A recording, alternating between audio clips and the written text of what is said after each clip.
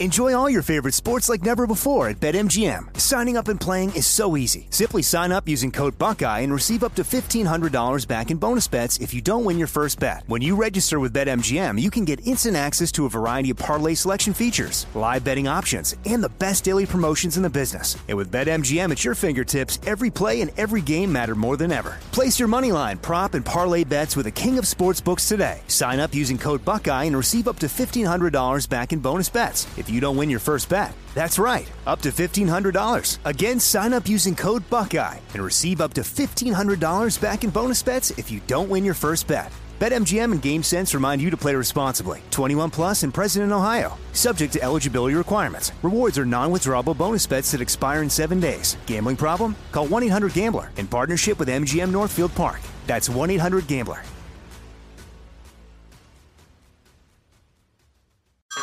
Hey everyone, it's Ted from Consumer Cellular, the guy in the orange sweater, and this is your wake-up call. If you're paying too much for wireless service, you don't have to keep having that nightmare. Consumer Cellular has the same fast, reliable coverage as the leading carriers for less. And for a limited time, new customers receive their second month free when they sign up and use promo code MONTHFREE by May 31st. So why keep spending more than you have to? Seriously, wake up and call 1-888-FREEDOM or visit consumercellular.com. Taxes, fees, and other third-party charges will apply. See website for additional details. It's now time for Cannabis Talk 101 with Blue, Joe Grande, and Mark and Craig Wasserman, the Pot Brothers at Law. We're the world's #1 podcast for everything cannabis. Hello and welcome to Cannabis Talk 101, the world's #1 source for everything cannabis. My name's Blue. Alongside him is Joe Grande. And Joe, let us know what's going down on the show. Well, I want to thank everybody for listening to the podcast, Cannabis Talk 101, all around the world. We greatly appreciate each and every one of you guys for tuning in and checking out our show. Make sure you go to the website, CannabisTalk101.com, as we're the world's #1 source for everything cannabis.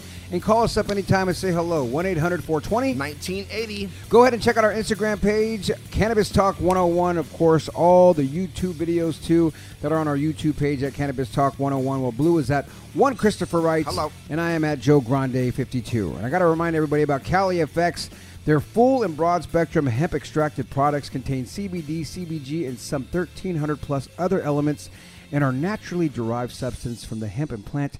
Check out the tinctures, waters, topicals, and vape collection. Go feel the effects with Cali FX. CaliFX.com is their website, and their new drink is amazing. I just had it the other day. I just can't say enough about it. I haven't had. Did you have the THC one? I didn't have the THC. Oh, did I? I don't know what I tried. No, I think they handed me the one that wasn't THC, to be honest with you. Are you sure? Was it here or was that? I think it was here. Oh, if it was here. It was here and it was on my desk, and I don't think it was THC because I didn't feel any pain relief of like this tingly, sensational. You didn't feel like you didn't nod out? You know what I mean? Like I didn't feel like, ooh. That being said, somebody that's not going to nod out with us, our guest today, Adam Moody. Thank you so much for coming on. He's the Director of Manufacturing at Alchemy 29, Extracting and Processing. Now, check out the website, Alchemy-29, which is ALCHEMY-29.com, or on Instagram at Alchemy.29. Over at Alchemy 29, they are crafting the future of cannabis cultivation and extraction. Now, this is amazing about these guys because they're all chemists who attempt to purify, mature, and perfect certain materials at Alchemy 29. They have a passionate team of chemists, cultivators, genetics, designers, PhDs, and connoisseurs dedicated to purifying, maturing, and perfecting the cannabis at every level possible. And listening to you, Adam, outside, I know you said you geek off just staying in the lab doing this. Yeah. They are crafting the future of cannabis, cultivating and extraction. Now, Adam went to the University of California, educated in business, economics, and political science, with specializations in operational organization, optimization, manufacturing process, labor utilizations, throughput, and competitive analysis. Welcome to the show. I actually had to look up the word throughput because I did not know what that means, and that's just very thorough, and I loved it that I had to even do research on that. Adam, welcome to the show. It is great to have you. I want to talk about your company, and just to even put this out there for the listeners, we're also going to talk to him because he worked at Lowell, and Lowell was a whole dynamic of drama and ironic things that happen, and I definitely want to go down that road with you, Adam, and I know you're open to it. But let's talk first about what you're currently doing, because this company, that everything I just read, is right up our alley, meaning you guys are doing research, you guys are looking for what's best for people, you guys are using chemists, you guys are using PhDs, you're using all these people that have brains to create things to better make cannabis use for the environment, right? That's what you guys are doing. Absolutely. And we're thinking towards Cannabis 3.0. You know, it's all about modernization and evolution of industries. And we're thinking it's finally time to come out of the shadows and start putting in automation, start putting in research, development, and proprietary methods. And Adam, back us up to, how do you even get involved in something like that? What does your childhood take you to before you're like, oh my God, you're playing with all these labs and you're a chemist basically in there messing with, multi-million-dollar property entities and all these other things. How does that even come to? Walk us through your story. It's completely surreal, to be honest with you. I never thought I was going to get into the cannabis industry. It happened kind of all at once. So I moved to Irvine to go to college to start my business degree. Went to UC Irvine? UC Irvine. Okay, I'm an anteater. that's right. He's an anteater. I live up there Yes, in Lake sir. Forest. Hello. Yeah, so I got on the internet, and at the time I think it wasn't Weed Maps, but they had a different one of those marketing websites, and I remember I found Leafly or something? Leafly before even Leafly. Yeah, we Take a look at Weed- Cannabis Talk 101. That's a good website. That's a good one. Weed Finder. Weed Finder. whatever, Placeholder yeah. name, whatever. yeah, So yeah. I looked up a dispensary, and I found what advertised itself as a Los Angeles dispensary in Lake Forest.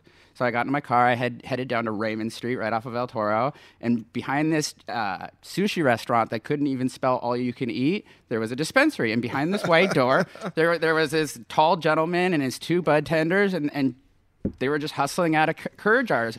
And I remember standing behind 6 or 7 people waiting for, it must have been 20, 25 minutes for them to get me to the front of the line. I remember I walked up to the owner and I just said, "You need another guy on the scale?" And that was my first day in cannabis. Adam, did you know that shop was illegal? At the time, this was 215, so like they were claiming to be legal, but Yeah. So once again, let me ask you the same question. Adam, at that time, did you know that was still an illegal shop, no matter what you're saying? I had no idea. I was bushy-tailed and bright-eyed. I didn't even know what Isn't the that difference. so funny, though, about the industry that, like, thinking when you say Lake Forest, like, doo-doo-doo, there's nothing legal. That's far south. You better Never. go further south, or you better go north into Santa Ana. Never. Yeah. And I There's came no from legal- LA. There were dispensaries here. We just used to go in and out of them like Yeah, it was like- nothing. Probably a lot It of seemed illegal like ones, they were too. all illegal. Aren't they all Or- legal? or No. legal. Right, exactly.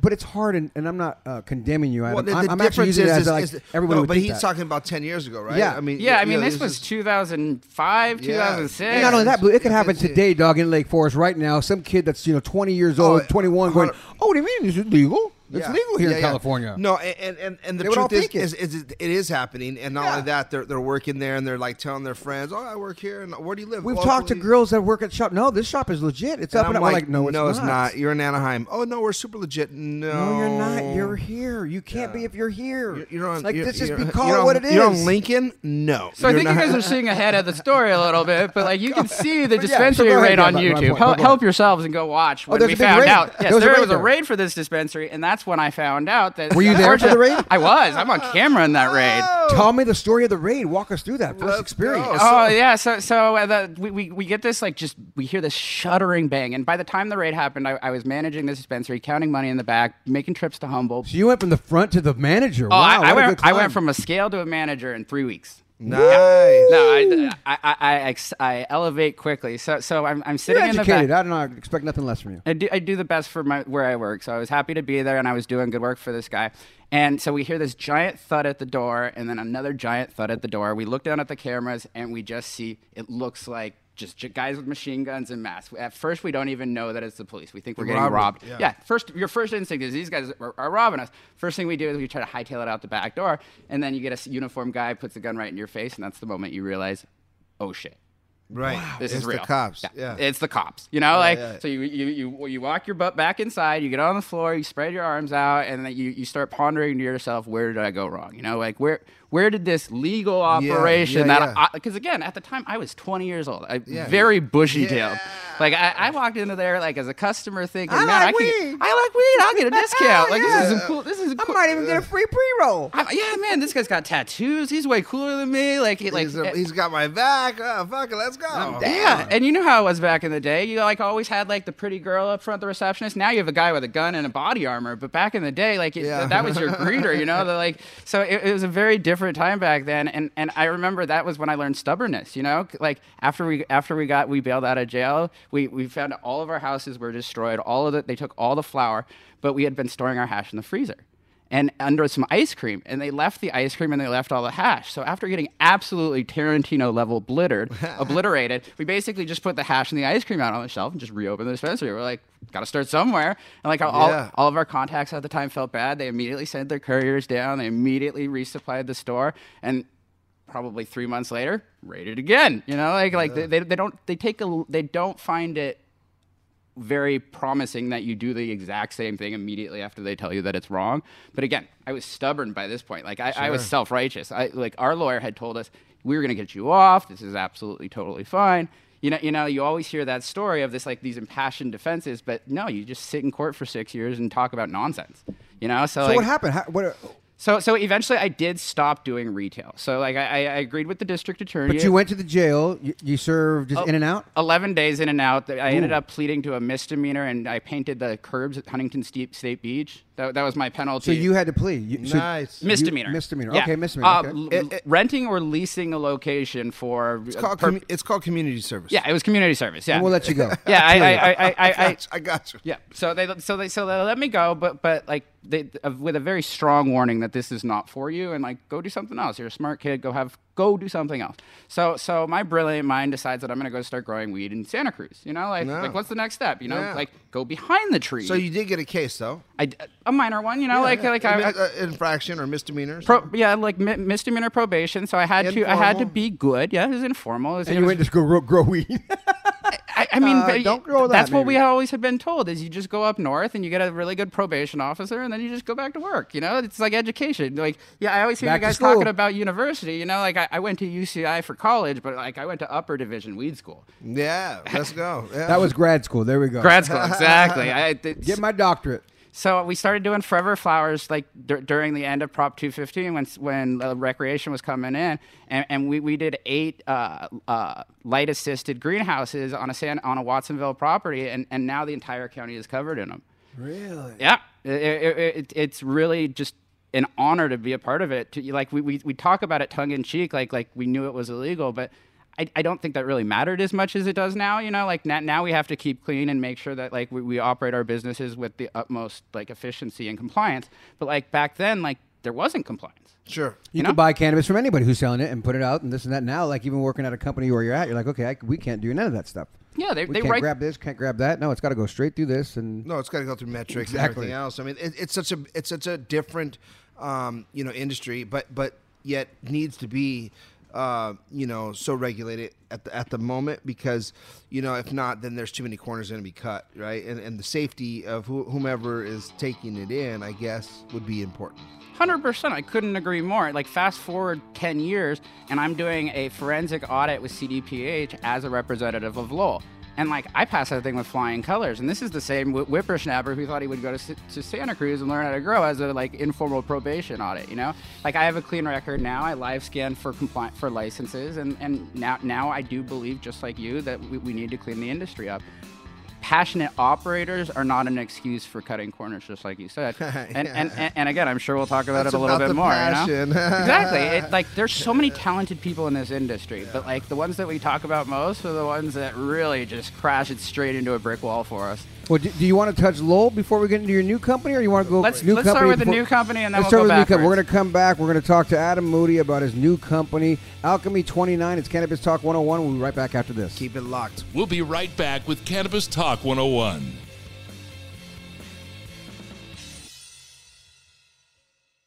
Enjoy all your favorite sports like never before at BetMGM. Signing up and playing is so easy. Simply sign up using code Buckeye and receive up to $1,500 back in bonus bets if you don't win your first bet. When you register with BetMGM, you can get instant access to a variety of parlay selection features, live betting options, and the best daily promotions in the business. And with BetMGM at your fingertips, every play and every game matter more than ever. Place your moneyline, prop, and parlay bets with the king of sportsbooks today. Sign up using code Buckeye and receive up to $1,500 back in bonus bets if you don't win your first bet. That's right, up to $1,500. Again, sign up using code Buckeye and receive up to $1,500 back in bonus bets if you don't win your first bet. BetMGM and GameSense remind you to play responsibly. 21 plus and present in Ohio. Subject to eligibility requirements. Rewards are non-withdrawable bonus bets that expire in 7 days. Gambling problem? Call 1-800-GAMBLER in partnership with MGM Northfield Park. That's 1-800-GAMBLER. AI might be the most important new computer technology ever. It's storming every industry, and literally billions of dollars are being invested. So buckle up. The problem is that AI needs a lot of speed and processing power. So how do you compete without costs spiraling out of control? It's time to upgrade to the next generation of the cloud. Oracle Cloud Infrastructure, or OCI. OCI is a single platform for your infrastructure, database, application development, and AI needs. OCI has 4 to 8 times the bandwidth of other clouds, offers one consistent price instead of variable regional pricing, and of course, nobody does data better than Oracle. So now you can train your AI models at twice the speed and less than half the cost of other clouds. If you want to do more and spend less like Uber, 8x8, and Databricks Mosaic, take a free test drive of OCI at oracle.com/strategic. That's oracle.com/strategic. Oracle.com/strategic.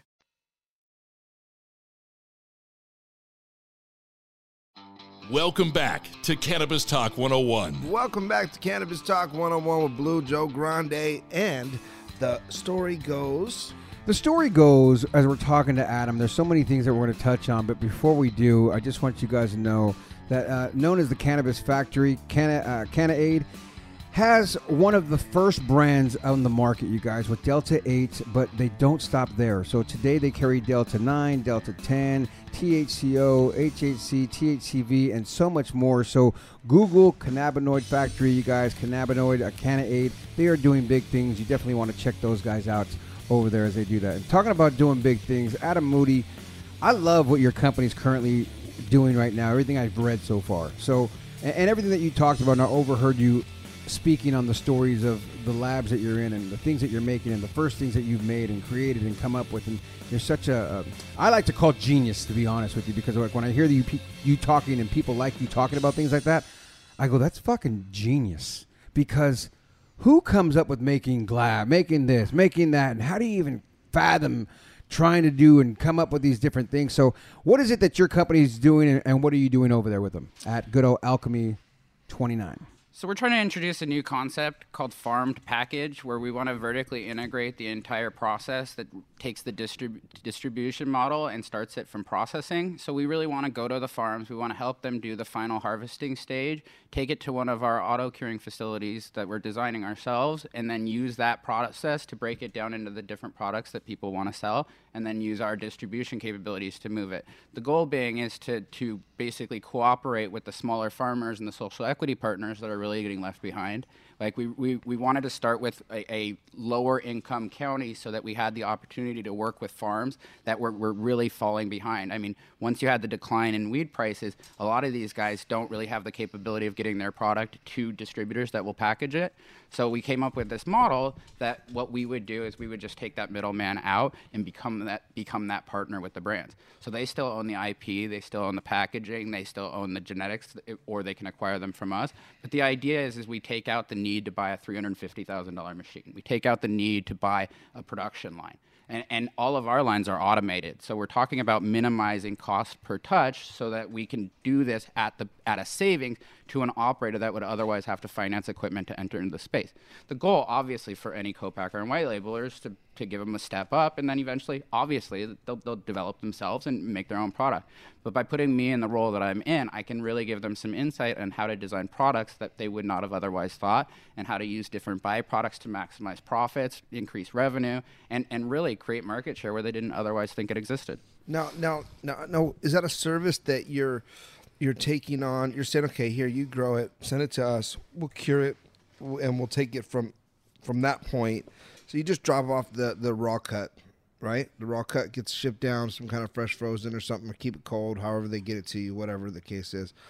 And then you cure it in your facility. Then you're going to package it into pre-rolls, extractions, whomever, whatever, right? Because you carry all the licenses to do so. Correct. And then you're going to distro it for them or for you. So either choice. So by creating the full service vertical, the option really lies with the client. So if they have the opportunities to distribute product themselves, then obviously that will stop at a processing level. Some farms will only have us dry, cure, trim the material, perhaps put it into a bag or a jar, but not distribute it, in which case we're happy to do that. What we're trying to do is offer what in other industries is kind of a common market co-packer. Totally get it. Yeah, no, totally, and I love it. I love it. It's what the industry needs. Well, yeah, I mean, some people. Some people need that because they don't want to buy everything that you're saying. It's not they have to go buy it, right? No, you have to a lot of start doing oils or start creating abstracts. A lot of the operators. Okay, there's two types, right? There's the guy that can do the whole shit himself, right? So he's vertically integrated. He can produce it. He can make it. He can distribute it himself. So that guy, and he has the facility and the know-how to do, right? But then there's the guy that has all those licenses but really can't do it just because he's already taken on this monster. He's already trying to get this monster off the ground but just doesn't know how to distro it maybe. Maybe he's packaging it, but he's like, fuck, how do I distro this thing, And so on and so forth. There's always those breakdowns. But as you look into what I'm foreseeing for this is that there's a lot of operators that need this service right now, and I have one. For example, there's a social equity applicant that we have. They and they're just starting up their license, right? But they've got the grow license, the extraction license, and the distribution license. But they don't have the grow set up yet. But they have the building. And it's in Long Beach. They have all the licenses, and they're social equity, and they're just trying to make it. Now, is that someone you'd help too, or is that like they're not far enough along yet? So honestly, the vision is in development. So our goal is to fully launch this capability for harvest season this year with our primary avenue for clientele being the outdoor and the greenhouse operators. But again, we're indifferent to the material coming in because we have the capacity to run larger scale operations at fairly efficient processes. Like, for example, our solventless hash washer takes a process that usually would take 4 hours and reduces it down to 45 minutes. Gotcha. Yeah, and where's your facility at? Lake County, California. So where's Lake County at? Lake County. That's in between Napa and Sonoma. So drive to Santa Rosa, then drive through a forest, and you'll come out at the backside of a hill. But you're here in Orange County. I come down. I travel a lot to make sure that we stay relevant. You're out there. I am out there now. Oh, well, thank you for coming down to the show. Absolutely. Appreciate you taking the little drive. Absolutely. You're staying the night tonight, right? I am. Nice. We got a bed in the back. Don't worry. Yeah, don't worry. We got you if you need a place. Perfect. I just need a cot and like a little sheet, and I'll be comfortable. We have it. We got you covered. Don't worry about that. And help yourself to any snacks, food, and drinks, and whatever. Yeah, how did you find this company, or did they find you? It was a mutual effort. Like I had just finished my work at Lowell, and I was looking for an opportunity to kind of put my flag into the ground and really represent more than just a single brand, but a part of the industry. And I felt, just like you mentioned, that this is something that's really needed and something that's really being overlooked, and it's an opportunity to really put my name on something that I'm passionate about. So when I was faced with the opportunity, it was a big move. Like I'm from Sherman Oaks, so like going up to Lake County, where the entire county has 67,000 people. Wow. Sherman Oaks has more people. 80,000 in Sherman Oaks. Yeah, on my block, I think I had 30,000. Just on the Encino side. so it was really a culture clash, but I no regrets, and I'm not looking back, and I really love the community that I get to be a part of. The way that we look at it is Napa didn't start Napa. We have an opportunity to make Lake County like a Napa of cannabis. Sure. Like we have an opportunity to bring high-paying jobs to a lower income county, and we're talking about developing very large plots of land for cultivation, manufacturing, and the city's processing. in on it. They're welcoming the growth. So we work with the county. So a lot of these are what's called census designated areas. So we don't always work with cities. What we do is work primarily with the board of supervisors. Because it's a small county, there's growing pains. You've got 243 applications, and you've got a board of supervisors with a very finite budget. I mean, they do the best that they can. That's honestly why we're just patient, and we're waiting to get this operation fully up and running. We're focused on micro farming our own genetics and specializing at what we're good at. And like I said, we're very confident that we'll be up and running by the time the first harvest comes out this year. October. And you were mentioning outside something about getting frozen cannabis and doing 350 pounds at a time. Is that what I heard? Fresh frozen, right? Fresh frozen. So we have a solventless reactor that is capable of running 350 pounds of fresh frozen per wash. And that converts to roughly 130 pounds of dry material if you wanted to run trim. So I mean, we're talking about the capability of running a ton a day through that through that machine. And and what our goal is food grade solventless for making edibles, for making topicals. We think that really is where providence exists. You know, like food grade topicals, edibles, etc. Yep, and just creating the byproduct for them. So we don't really want to go into the formulation of those different things, but we want to bring the cost of the constituent materials to something comparable to a distillate, so that you would have a choice. You know, like creating that market segmentation is important to us because we're Providence people. Like what you read there is like, we know our product and we care about the chemical composition. We care about everything, like down to the molecular level. So we're really trying to be that Google alphabet of cannabis where you're always constantly developing. And one of the things that really drew me to the company is the fact that I'm really always told to focus on side projects and keep ambition going forward. You know, when you're in startup mode, very often you get put into a single lane and you get told to operate in that lane. Just do this. Just do this. Stay here.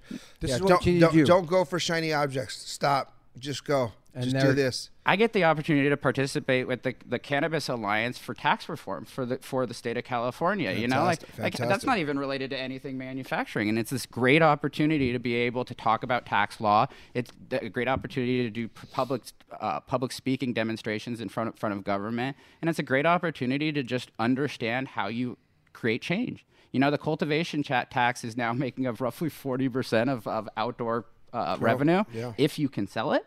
So I think it's really important that we all band together. So one of the initiatives that we're leading over in Lake County is we're going to all the counties that have cannabis operators, and we're going to those boards of supervisors and those city councils, and we're trying to have them pass basically a request to the Governor Newsom to suspend the cultivation tax until the tax reform comes in. And you know, having a crystal ball and word on the streets, where do you see it going?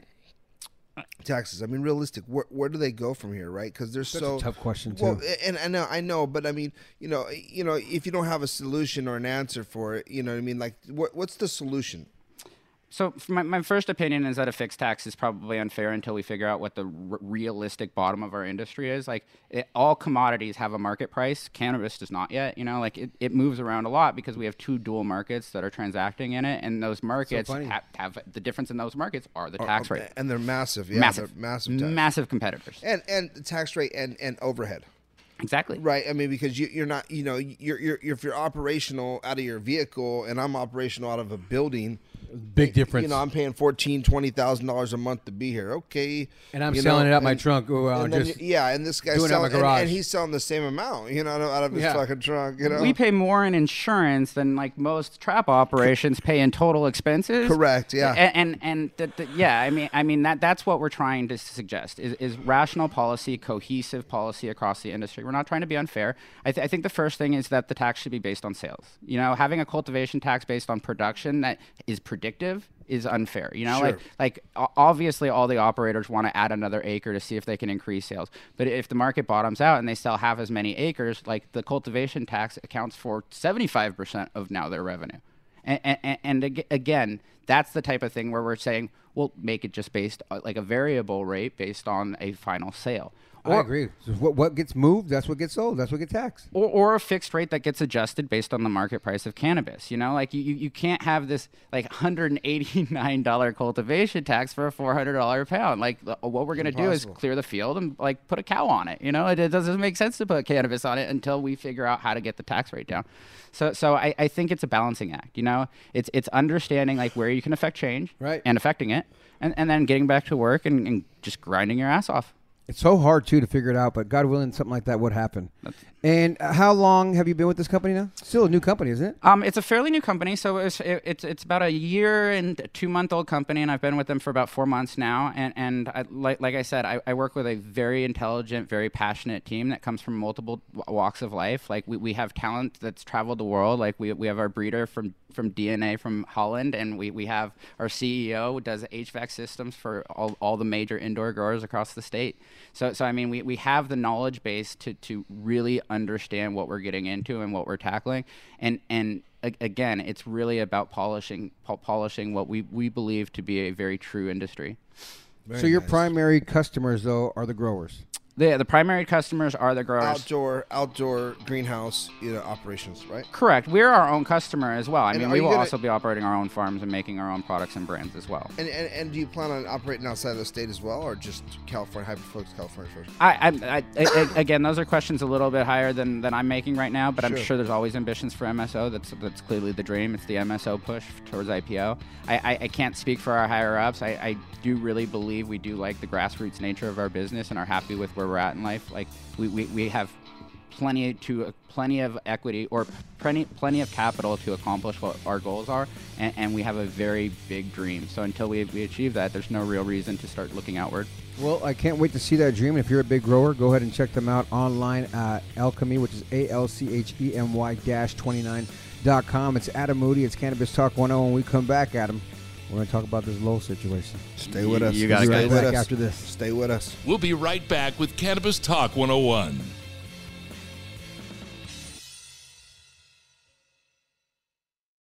Enjoy all your favorite sports like never before at BetMGM. Signing up and playing is so easy. Simply sign up using code Buckeye and receive up to $1,500 back in bonus bets if you don't win your first bet. When you register with BetMGM, you can get instant access to a variety of parlay selection features, live betting options, and the best daily promotions in the business. And with BetMGM at your fingertips, every play and every game matter more than ever. Place your moneyline, prop, and parlay bets with the king of sportsbooks today. Sign up using code Buckeye and receive up to $1,500 back in bonus bets if you don't win your first bet. That's right, up to $1,500. Again, sign up using code Buckeye and receive up to $1,500 back in bonus bets if you don't win your first bet. BetMGM and GameSense remind you to play responsibly. 21 plus and present in Ohio. Subject to eligibility requirements. Rewards are non-withdrawable bonus bets that expire in 7 days. Gambling problem? Call 1-800-GAMBLER in partnership with MGM Northfield Park. That's 1-800-GAMBLER.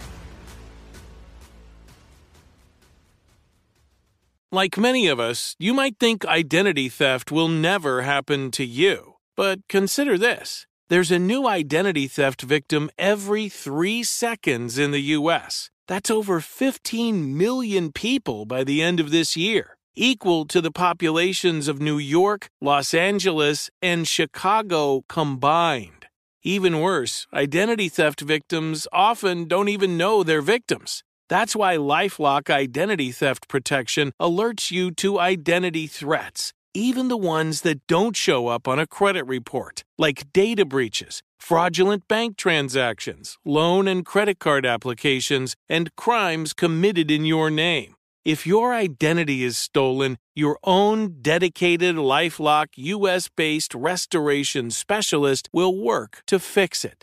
LifeLock protects you in ways that you simply can't on your own. Join now and save up to 25% your first year at LifeLock.com/news. That's LifeLock.com/news to save up to 25%. Identity theft protection starts here. Welcome back to Cannabis Talk 101. Bud Tender Awards, you guys, created by G4 Live with the vision to be the most ambitious and essential cannabis event ever. This show is designated and designed for people that want to take their business to the next level. Join us in Las Vegas, May 11th through the 14th, 2022 at the all-new Resort World. Snoop Dogg and Travis Barker will be performing all the way live together for the first time ever. Yes. If you don't go, you don't grow. It's Cannabis Talk 101. We're sitting here with Adam Moody, the Director of Manufacturing at Alchemy 29. And Adam, I got a little birdie in my ear by the name of Amy that goes, Adam used to work at Lowell. I did indeed. You remember all the drama. There was a little. He doesn't. He's able to talk about it.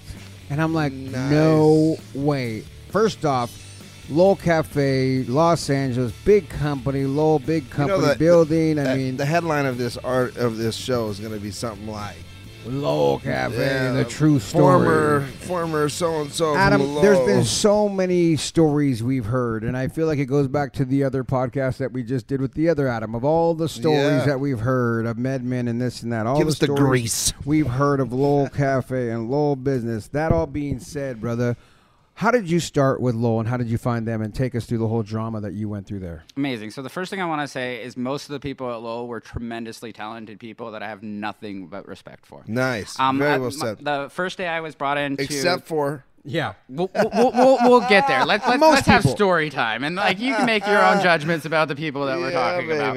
There's two sides to every story, and in this case, I think there's three. Yeah. So I remember pulling up to the corporate office on Cahuenga before they had moved, and I just remember the first thing when I walked in, I was like, this must be the most successful weed company in the entire world. Like everything. Just before you worked there. Before I worked there, like when I was going in to meet the CEO, it was my I felt second that round. way for a few minutes. The press was big. It was crazy. Great They had Sharon Stone and Woody Harrelson on the wall. Like everything was custom Italian marble. They were serving $7 bottles of kombucha in like etched glass. Like it was awe-inspiring. Player. First time I walk in, I'm like, this place is crazy. You know, Player. Just like the packaging, everything had a place, and everything's place was perfect. On point.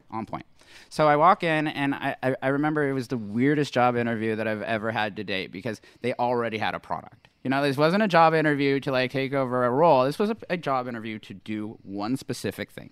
And so they throw the box down, and they tell me this really impassioned story, and they're like, we've tried to do a vape before.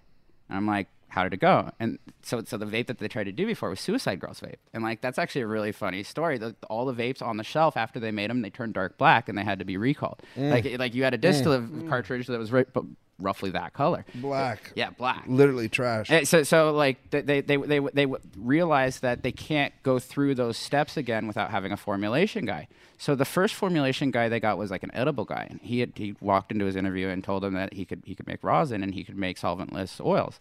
And I remember I got a call from this gentleman, and he's like, I'm 3 months away from getting fired. Like, I need a little assistance on this one. Will you consult on it? And I remember originally I was actually going to just pitch to white label this thing. I was like, I got a good relationship with this other company. Like, if I bring them Lowell, like, I become partner. So I like originally I was a little bit more ambitious with the deal, but then they had other ideas in their mind. Like the first thing out of Eli's mouth, who the CEO at the time, is he's like, no, you got to come work here. You got to be part of the family. Like this guy was amazingly good at making you feel like you guys were best friends, even though you didn't know each other. Right. You know, like I heard some stories on your podcast about how like people didn't drive around in airplanes and Lamborghinis. This particular gentleman did. So nice. So there was a black Lamborghini that had Lowell on the back of it, and like that was pretty much like our version of the Batmobile, you know? And again, like this all went to that image that like, oh my God, everything about this place is polished. Got Lambo, Right. Doing so it. I need to pull a couple Lambos and put them in the back and stuff like that and get people really just jumping. Why not? You know what I mean? Just to get them all like, oh shit. One that says Grande, one that says Blue. Oh, yeah. He'd get super creeped out that I would know where he was. And obviously, like how many Lambos in LA are there that say Lowell? So anytime somebody would see his car, they'd call me up. And then I would just act like a creeper. I'd be like, so what are you doing here, buddy? Right. So you guys are friends. Yeah, we again the relationship started really, really great. You know, like all good things. Like when it's good, it's great. You know, Sure. like they had just gotten some new funding in. Like the jar and the pre-roll pack were famous. You know, like everybody was talking about them. Like the creative guys that worked at Lowell are still some of the best that the industry's ever seen. You know, the clamshells that they designed, the stories behind those packages are amazing. You know, what I came in and did afterwards is I just expanded the brand. You know, I came in, and after I had a funny story. The first iteration of the vape pen I brought in, I was really just trying to get the flavor right. I wasn't worried about the clarity. And so it was a cloudy rosin vape, but it was smokable. It was emulsified. And I remember I handed it to the founder of the Lowell concept, a gentleman named Sean Black. He was also the founder of Suicide Girls, which is how those relationships intersected. And I remember handing him the vape, and I remember he took a taste of it. He looked at me, threw it straight in the trash. Wow. Nice. Yeah, no, like this is when I learned the binary nature of successfully developing a product. You're like, respect. Yeah. Respect. You know, you get that like little tear. You think you did a good job, and you're like, and then you're like, then you get, then you get in ornery mode, and you're like, oh, next time I'm gonna put you down. You know, like so it really built me up. Like I remember when I first started at Lowell, I honestly thought I was in the best place on earth doing the best job. You know, it wasn't until like little things started like falling through the cracks that did we realize like it wasn't as polished on the inside as it was on the outside. So like I'll give you a great story. The first 3 months that we were making doing the R&Ds over at Lowell, like we were working under a formulation license. So we had to order the rosin, and then we could formulate the rosin that we brought in, an infusion license. And I remember I finally got the R&D done for this product, and I went back to the office, and I was like, okay, let's start making it. And they said to me, well, can you make it under an N license? And I was like, not effectively. Buying rosin to put into a vape pen, you're not going to get the margin you need. You need to make the rosin yourself. So we started applying for a Type 6 license immediately. But I remember that same founder of the company was like, we're not waiting 3 months to make a vape pen. And I was like, so what do you suggest? And he's like, well, we have this friend over here, like a partner relationship, and they have a Type 6 facility that we can operate out of, we can lease. And I said, cool, the 3 things that I need to make rosin is I need access to ice, I need access to water, and I need a drain. So he takes me over to the building, and what are the 3 things this building does not have? Water. Keep going. Drain. Yep. So Shut up. For the first 3 months, we would truck in IBC cages full of RO water, ice, our hash washers, everything. So we would set up the operation. We would run all the water and hash that we had. No. I'm not even lying. This is the first iteration of Who Lowell's vape does pen that? was made out of IBC cages. Wow. Really? 100%, yeah. And like I Spending said, a lot of extra money. a ton. You know, like all we had to do Right. was wait 2 months. And I remember that this is when I finally met the CFO. I get an email that says we need to talk a little bit. I need to figure out Why is so much money being spent in your department? what is this margin? Like who did this analysis? And I walk into his office and I explained to him. I was like, no, I said this was a bad idea.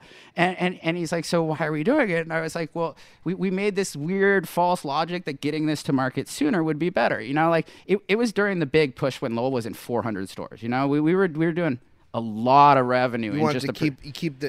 It's okay to take some revenue is better than none. Correct. And the way we developed Even the package, even if it's a loss, is the box was so big get it it. took up a bunch of shelf space. So the idea was if we could get it on the shelf, we would stand out so well based on the brand recognition that it would carry itself. So we started creating these inventory levels based on these like fictitious ambitions that were based on like false metrics, and that's when it started becoming this like it felt like we were chasing our tail a little bit, you know, like we had this creative meeting where I got called into an office and I was like, I want to make 9 different flavors so that we can keep this thing rotating and we can keep it relevant. We can keep dispensaries ordering it.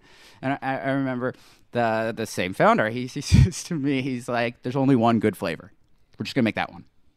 Really? I'm like, you want to make an entire? No, this is famous. There's one of the guys that works here was like, why do you only make pink lemonade? And I was like, I'm not entirely sure. Like, I think we just had to run out of our friend's pink lemonade before we could start making something else. And don't get me wrong, one of the best strains. It won an Emerald Cup. Like, it was a hash maker's dream. Great strain.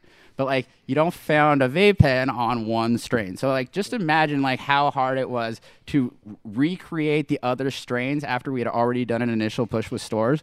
So, like, we send out all this pink lemonade to all of our flagship stores. So they're all putting it on their shelf. And, like, we start getting back these calls from our sales reps, and they're like, they need an indica and a sativa. We're like, yeah, that makes perfect sense. Like, if you're gonna market a hybrid, you gotta market the other too. So can it be lemonade and pink lemonade? Like, pink lemonade should have been the sativa and or what happened, or whatever. I mean, something, right? But go ahead. So that's when like my role shift significantly. Like my best friend was a chemist that ended up coming to Lowell too, and he was the one who ended up doing most of the grunt work in the lab. But what would happen is we had to go into procurement because we had to source and create product for stores that would get into the store within 15 to 21 days. You know, we had a 3-month runway to get pink lemonade in the store. We had a 21-day runway to replace it. And yeah, so I mean, like I said, it was. There's no need to throw anything under the bus. Well, like the ambition that really pushed us in this direction was this, just like you said, it was to get there first and to take as much space in the dispensary as possible. You have the opportunity to take it, right? Yep. Don't. Well, that's Even if it's a lot. Well, no, we're talking about the loss, right? I mean, it's like when you make a decision, right? You're like, okay, what am I going to do? I'm going to go take a loss. Why? Well, because I have the opportunity to get into 400 stores right now, and they're waiting for the product. And I can just make more product, make more money. If I wait 2 months, the hype behind Lowell might not be here. So we have to lose money by shipping the shit in here, getting it in, and then bringing the processes. Even though it's going to cost us more money than we're going to make, we get the ball rolling, and then on the second run, we're back to making profitable. Exactly. In theory. In theory. The second run was vastly successful. I mean, I'm never going to dog the vape pen. It was a great line. The reality is the launch, we had some significant growing pains because we didn't really apply that market research that was necessary for the launch. Fortunately, the launch went so well, they let me design 6 other products for them. So it wasn't all dope. bad. Yeah. We did full melt hash for them. We did bubble. We did keef. We did infused pre-rolls. We did a rosin dart. We did a disposable vape, and we did mints. So you have successfully took all those different product lines and then put them into over 400 stores with Lowell. Yep. Fantastic. Now Where did it go bad then? I mean, where's this bad part of this whole? Well, as you know, Lowell's pretty famous for a pretty specific lawsuit that we had to engage in, and only because it's public and only because we came out of it in a positive light do I feel so confident in speaking about it. But again, there was a turbulent year at Lowell where we went from having a pop-up in Nuwu in Vegas where we were at the top of the world. Jose Andres was cooking food for us, and then literally the next day we find out that the largest lawsuit in California history has been served on Lowell. For operating a cannabis activity on under expired license. On Sunset Boulevard? No. Where was that at then? That was I believe it was somewhere up in Central California. Oh, really? So it wasn't even the one in L.A. No. I thought it was the whole time. That's what's funny. No, so that's why this news was so bad. But were they all affected at that point? I mean, obviously, not by. I'm saying, were they all shut down at that point? Did they stop the entire licensing, or no? So what they actually found out is after the investigation, they found out that we did not actually know that the license had expired on the facility we were storing material, and we were still treating the material as fully legal. So what really put us in a positive light and allowed us to move forward was the fact that all the product that entered into the space was compliantly tested, although it wasn't compliantly packaged because of the lapse in license at the facility where it was put into pre-rolls. Oh, so that's where it went wrong then. Yeah, just like remember the old days when you had a farm that had a manufacturing. Was that the BCC that came and slid in? Or it was the Attorney General, actually. Oh, wow. Yeah, that's a little different. Yeah, it's a little different. Yeah, they passed it up. The result of it, though, like I said, it was ultimately settled, and then we had to go through forensic audits for the rest of our pretty much existence. It was funny. The only thing that made it a little bit relieved was the fact that COVID had just hit, so we're going through forensic audits through video chat. So it was a little less forensic than you would expect if they. That actually helps. Yeah, that helps a lot. Yeah, I mean, you just never know what's going to be hidden. Yes, your Photoshop. Yeah, but no, I mean, it was. You're still not even there. What's up behind that wall? Nothing. Right here. Look, I'm showing you. Here you go. I'm showing you right here. I'll just show you everything. Like, what is this? Oh, that makes it so player. My kids. Here's the perfect thing. My kids are, now they're 17 and 18, about to 17 and 19, and they're in high school still. One of them's still in high school, and the other one's just graduating. But, they literally got a video where it just shows my son. So it looks like he's working the whole time? The whole time. He does like a 1 hour deal where he's just on a loop. And it's just a loop, so the teachers see him doing a whole gangster loop. boys, I love it. That's He's looking at the screen, and for 1 hour, this kid does the whole thing. And then I'm like I'm walking in the room. I'm like, I said, how are you on the screen and in class, and you're on your bed playing on your phone? How is this possible? It looks like you're on the screen on the phone. I'm walking in the room like, hey, what's up, dude? He's like, hey, he's laying on his bed. And his screen's moving, and his face is on there, and his whole class is talking. I'm listening to his teacher talk, and I'm going, how the hell are you on the screen? And he's like, oh, it's a new app, dude. We just Lowell Cafe put this app out. Yeah. But you know what I mean. I'm just being funny. I really would have needed that app to help me pull some metric tags, because that was this audit was so interesting to me, because the way that it works is they already have numbers. They show up with a big list, and they basically just start going through that list, and you have to provide the entire chain of custody for that list to show that you did the compliant transaction. So I mean. The one lapse that we had was filing systems, because like we had digitized most of this stuff so we could look it up and knew it existed, but like actually finding the tags was really and the guy just sits there. Just like you said, like the app, he's just sitting there staring at you, and you come back and you're like, I need to check this file. He's like, well, take as much time as you need. I'm not going anywhere. Really? Do you, player? Yeah. I'm on the state. I'm on state time. Exactly. I'll get paid overtime. Just go ahead and I'll wait. Big. and I need this from you. So how does that end up? I mean, obviously you guys passed. Well, Lowell shut down over there, right downtown. They shut. No, so ultimately Lowell was acquired. So no, we passed the audit and we were successfully acquired. And Lowell was acquired by Indus Holdings, and that's what became Lowell Farms. Indus Holdings. Indus. Yeah, they were up in Salinas. And so is that someone that's behind him that's involved with them as well, or was it just another company that just said, "Hey, come on, we'll take you guys and call it a day"? So again, this is a little speculative, but I know I'm pretty confident about this information. So originally, I believe that they were white labeling and co-packing Island, and they had this ambition to have their own brand so that they could vertically integrate the production. Lowell at the time was kind of a weak player in the space because our ability to self-farm was fairly limited. So what happened is there was a great opportunity for an M&A, and eventually it was determined that just a buyout acquisition was in a better interest. And then change the name. Yeah, Lowell. Why would you buy out and change the name? I mean, that makes no sense. I mean, it almost feels like they did something why wrong. wouldn't you just start your new process, like the new brand, and keep with a name that's already has a brand do you know and a what I'm name saying? mark Like, out there. if you're gonna buy Lowell, right? I You want buy Lowell. Lowell and you want Lowell. I want right? Lowell. Yeah, you don't change the name. Lowell has a good name. I thought it had a good name. No, Lowell Farms is still an okay name. They just went from Lowell Herb Company to Lowell Farms. They're no longer Indus. You know, like it's Lowell Herb Farm Company. Yeah, so we were called Lowell Herb Company. That was if you look at the packaging, it says Lowell LHC. If you look at Indus became Lowell Farms, and gotcha. The Now idea it's Lowell was Farms. correct. Yeah, the idea was that they had the farm. Yeah. I'm sorry if I missed. I thought they dumped the name. I did too. No, That's you're what I talking. interpret. You're talking Alphabet Google right now.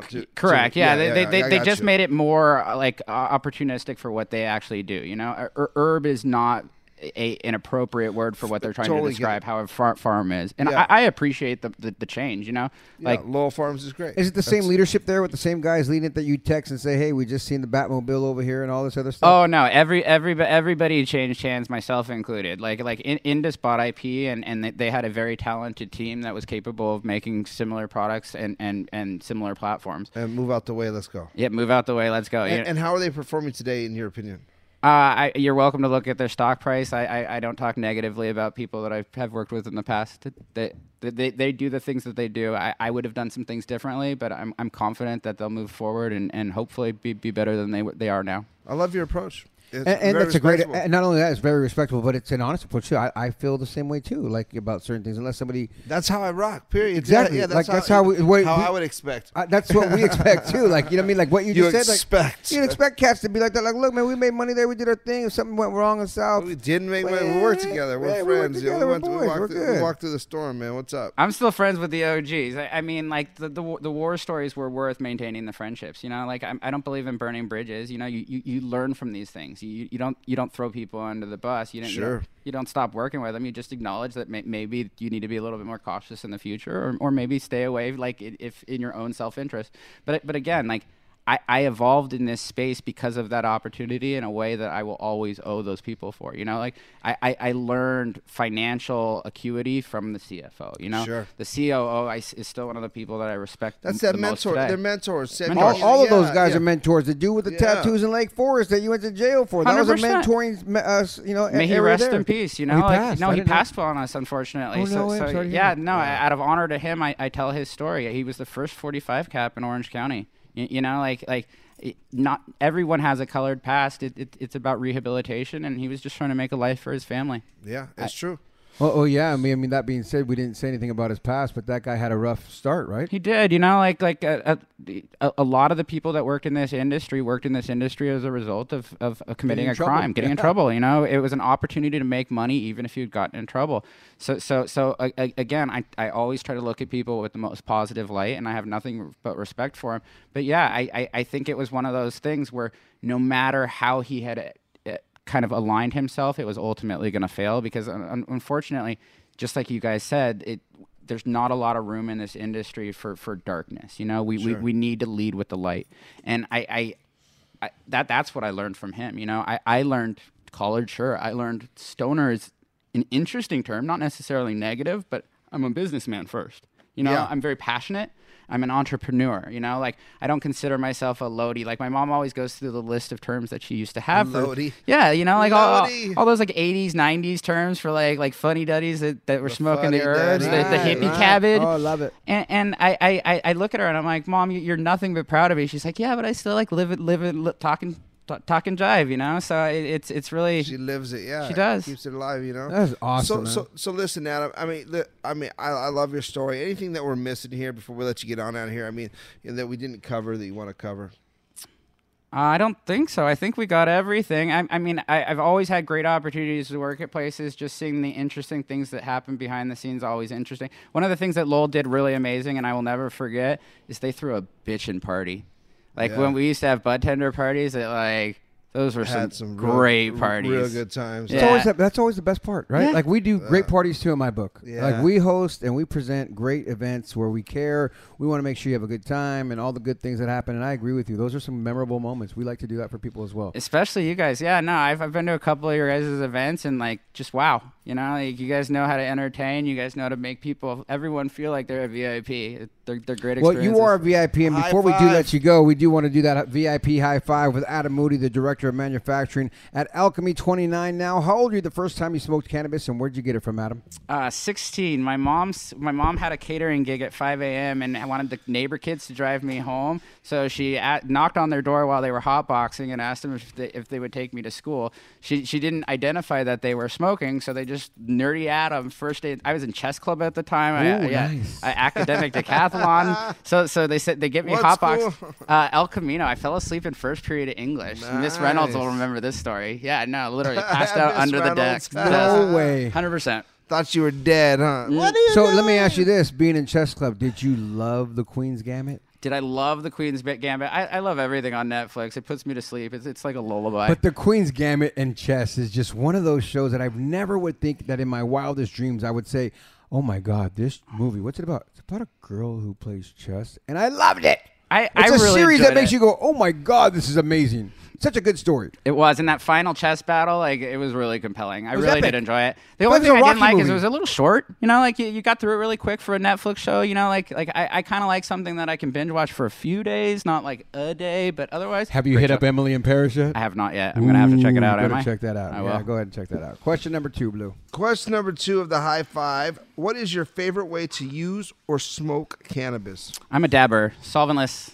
Like I will try other people's product out of respect, but generally speaking, out of the last 18 years I've been in cannabis, 99% of what I've ingested, I've made. Really? No shit. You've made? Yeah, or grown. Yep. I like I said, I believe in providence. I believe in knowing what I put into my body. So I've had a role or contributed or otherwise made everything that I've smoked over the last 18 years. I love that. That is amazing. You know why? You know 'Cause exactly what you're putting in your body. I mean, let's keep it 100. Like, Well, where did you it come from? smoked Me? outside though, didn't you? Yeah, like I said, but again, we got that 99%. from Adam. You know, Yeah, he said try it. Like Yeah, Amy, whatever. Yeah, but we know the Adam source. had some, Amy had But some. again, yeah. I do like the idea of it. You know, for many years though, I could very much understand you because I was involved in it. You know what I mean? Like you literally will walk out the house and be like, yo, I'm gonna smoke this one. Like you might have 5 different brands that you're rocking with, and you're like, yo, this is my strand. You know what I mean? You this just one start- does and this you for start- today. And you start taking that, and you're living off of that one, that harvest, and you kind of just know what your baby is, and you start rocking with it. You know what I mean? you got to talk to Amy about this, but she'll tell you when I go to the Cannabis Cup to go meet vendors and talk shop, I usually pull out of my pocket and give them something to smoke. Very rarely do I sample at the table, but I will often pull something out that they say doesn't exist. So I'm like, have you tried a solventless terpene sauce? And they're like, that doesn't exist. And I'm like, here you go. Yeah. I made it myself. Dude, like I said, I made it this morning. I don't know if you know, but I'm the manufacturing director over here. I Oh, can yeah. manufacture anything. This is what I do. In charge of prototyping, so I make things that we never sell. So like, trust me, there's a bunch of things that still haven't been made. That's so cool. Question number 3 of the high five with Adam Moody. Craziest place you ever used cannabis or smoked? The Great Wall of a country that I don't want to name, but The Great Wall of the Country. Wow, it was that's a good place. That's cool. It had seeds in it. I remember, like, again, I was a really stubborn. Did you get a piece of Stubborn a wall? kid. So no, it was an apple, and it was during a music festival. Paul Oakenfold was performing at a electronic music festival on the Great Wall of China called the Yen on the Great Wall. Wow. And I remember it was my birthday gift because I was in China for 10 weeks that overlapped my birthday, and the other English people in the group bought me this ticket to this event. Oh, dope. And I remember I literally bought dirt weed from an African in China, and I brought it with me to the Great Wall of China, and on a rainy morning was sitting in a tower, chiefed it up. Dude, let me ask you this, dude. Let me ask you this. You know, China, dude, 10 weeks in China. I mean, you know, I'm surprised you came back, bro. I can't wait to go back. Like, you almost didn't leave, huh?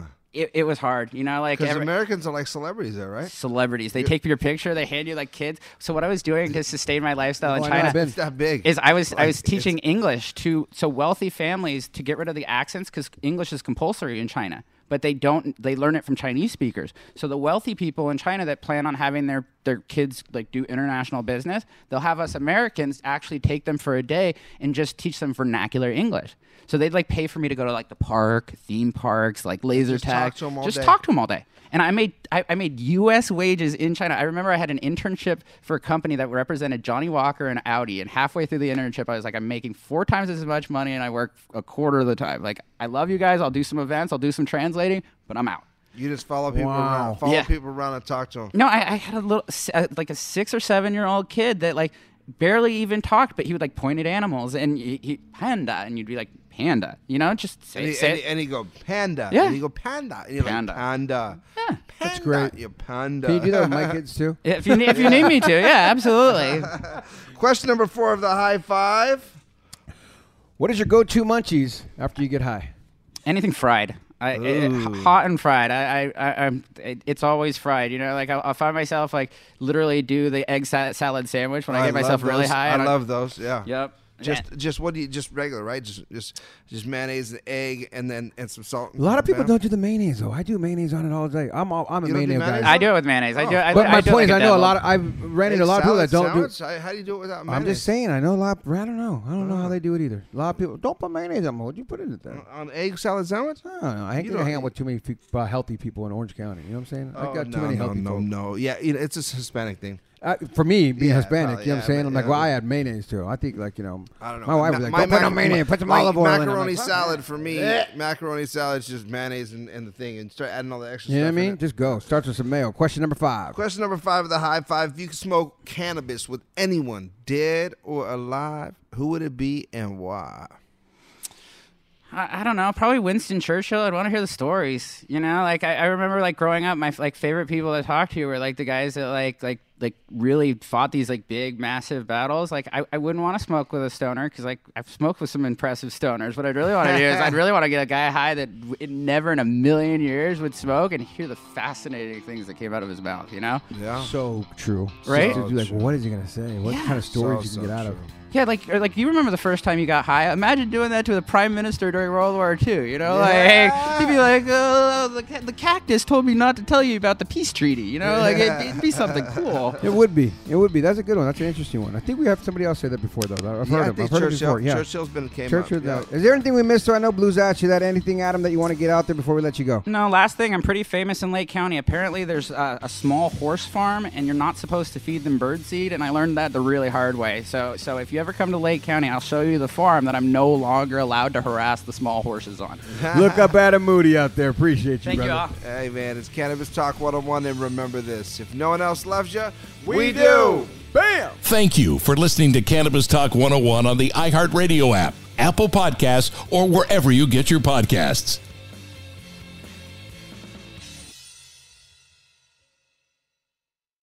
This episode brought to you by 20th Century Studios' Kingdom of the Planet of the Apes. Director Wes Ball breathes new life into the epic franchise. As a ruthless king attempts to build his empire at the expense of the remaining human race, a young ape begins a journey to fight for a future for apes and humans alike. Kingdom of the Planet of the Apes. Enter the kingdom in IMAX on May 10th and theaters everywhere. Get tickets now.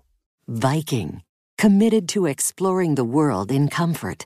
Journey through the heart of Europe on an elegant Viking longship with thoughtful service, cultural enrichment, and all-inclusive fares. Discover more at Viking.com.